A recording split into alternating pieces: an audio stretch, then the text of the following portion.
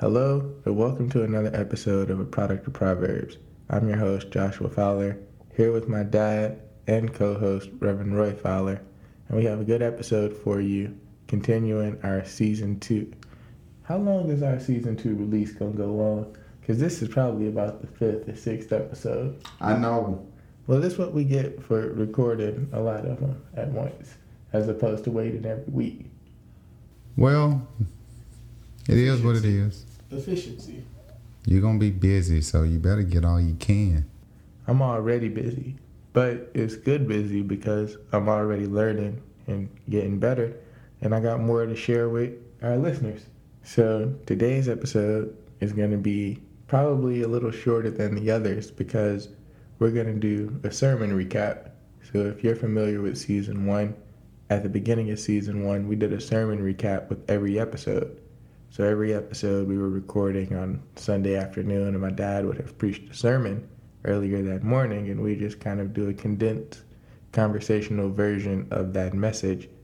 It was mixed in some of the episodes we did later on in the season, and for most of the beginning of Season 2, there's been none. So we're going to sprinkle some sermon recaps in between the episodes, and this Sunday afternoon, we have one for you.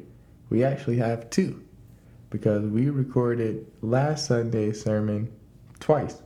We recorded it once, and the mic messed up. For some reason, it had this twitchy sound to it. So we came back and recorded it again, and then the file got corrupted. In the words of the old church people, the devil is busy. He don't want y'all to hear about that sermon. That was at midnight.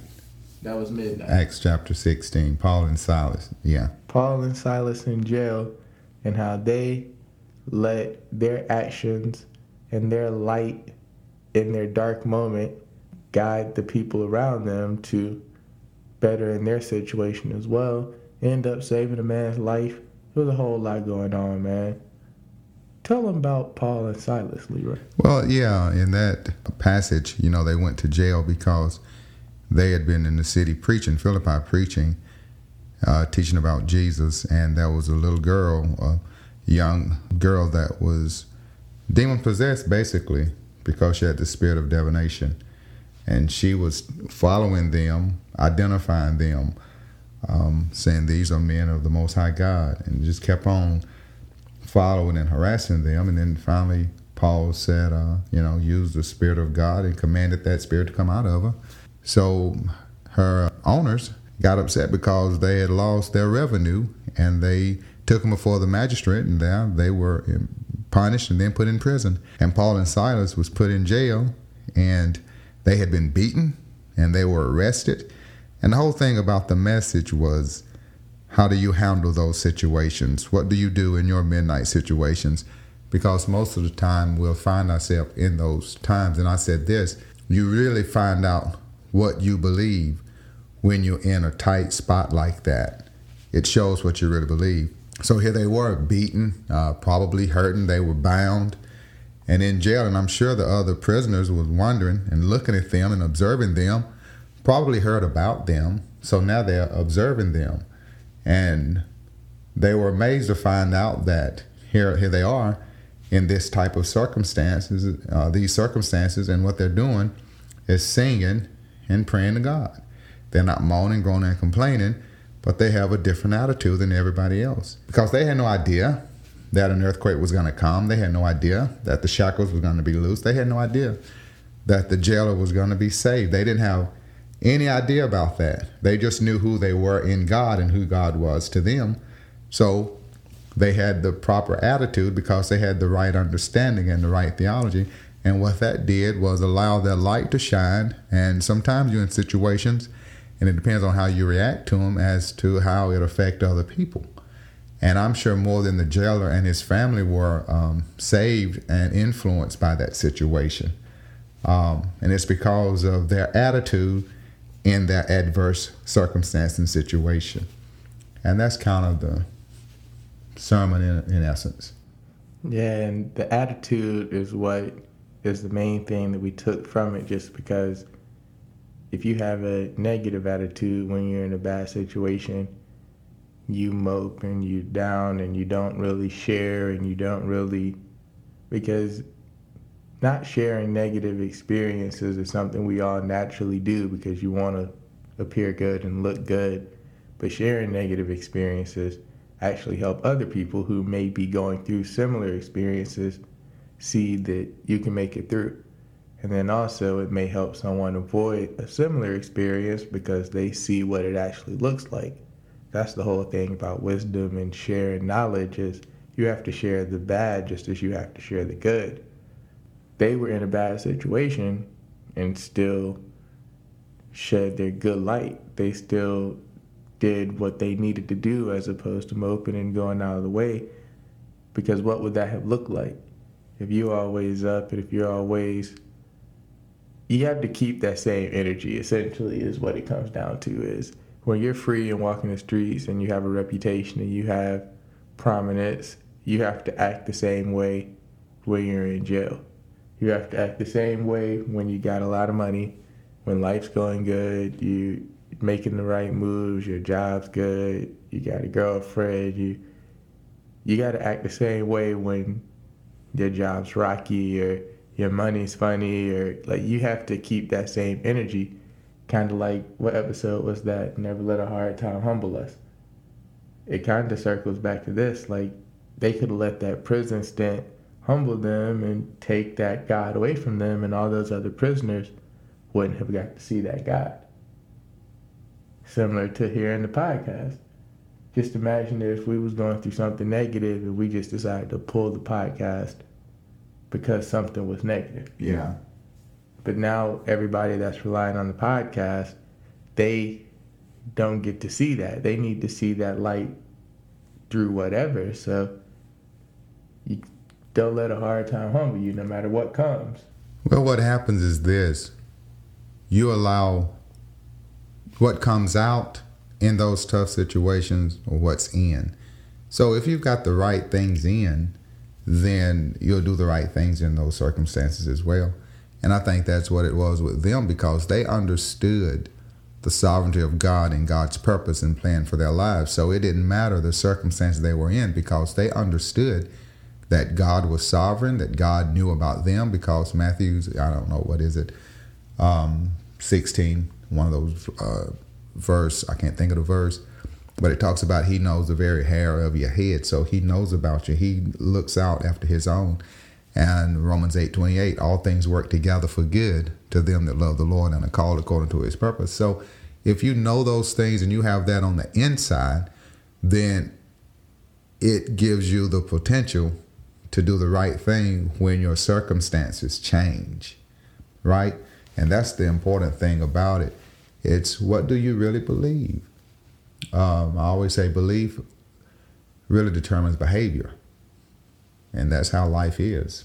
That's funny, because in my MBA class, specifically leading people in organizations, they talk about your power motive or your motive. Like you said, what's inside and what comes out.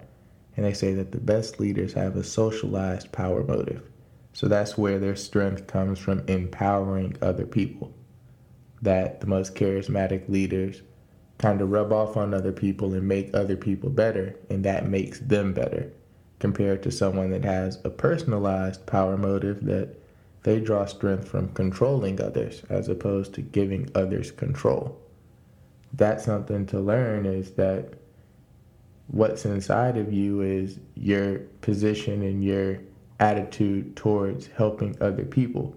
Another word from that class we learned was altruistic achievement. So we're talking about people and achieving your goals and kind of overachievers, and also the negative side of overachievers and the positive side of achievement, and being kind of, what's the word for people when they're always on the next thing? Kind of. I don't remember. I know what you're talking about.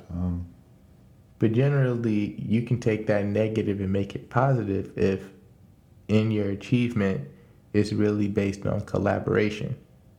So it's more of influence and the people side of achieving goals than, say, the result. The end result of your goal is the people and the journey in between there. And that's altruistic achievement that we're learning about too. And that's shown in the Paul and Silas story because their achievement in that story was the help of other people. I asked the question, how do you handle your midnights? Because all of us have them. And it's good to know what you believe and know who you are and understand that that's not predicated upon your circumstances. You are not your circumstances, right?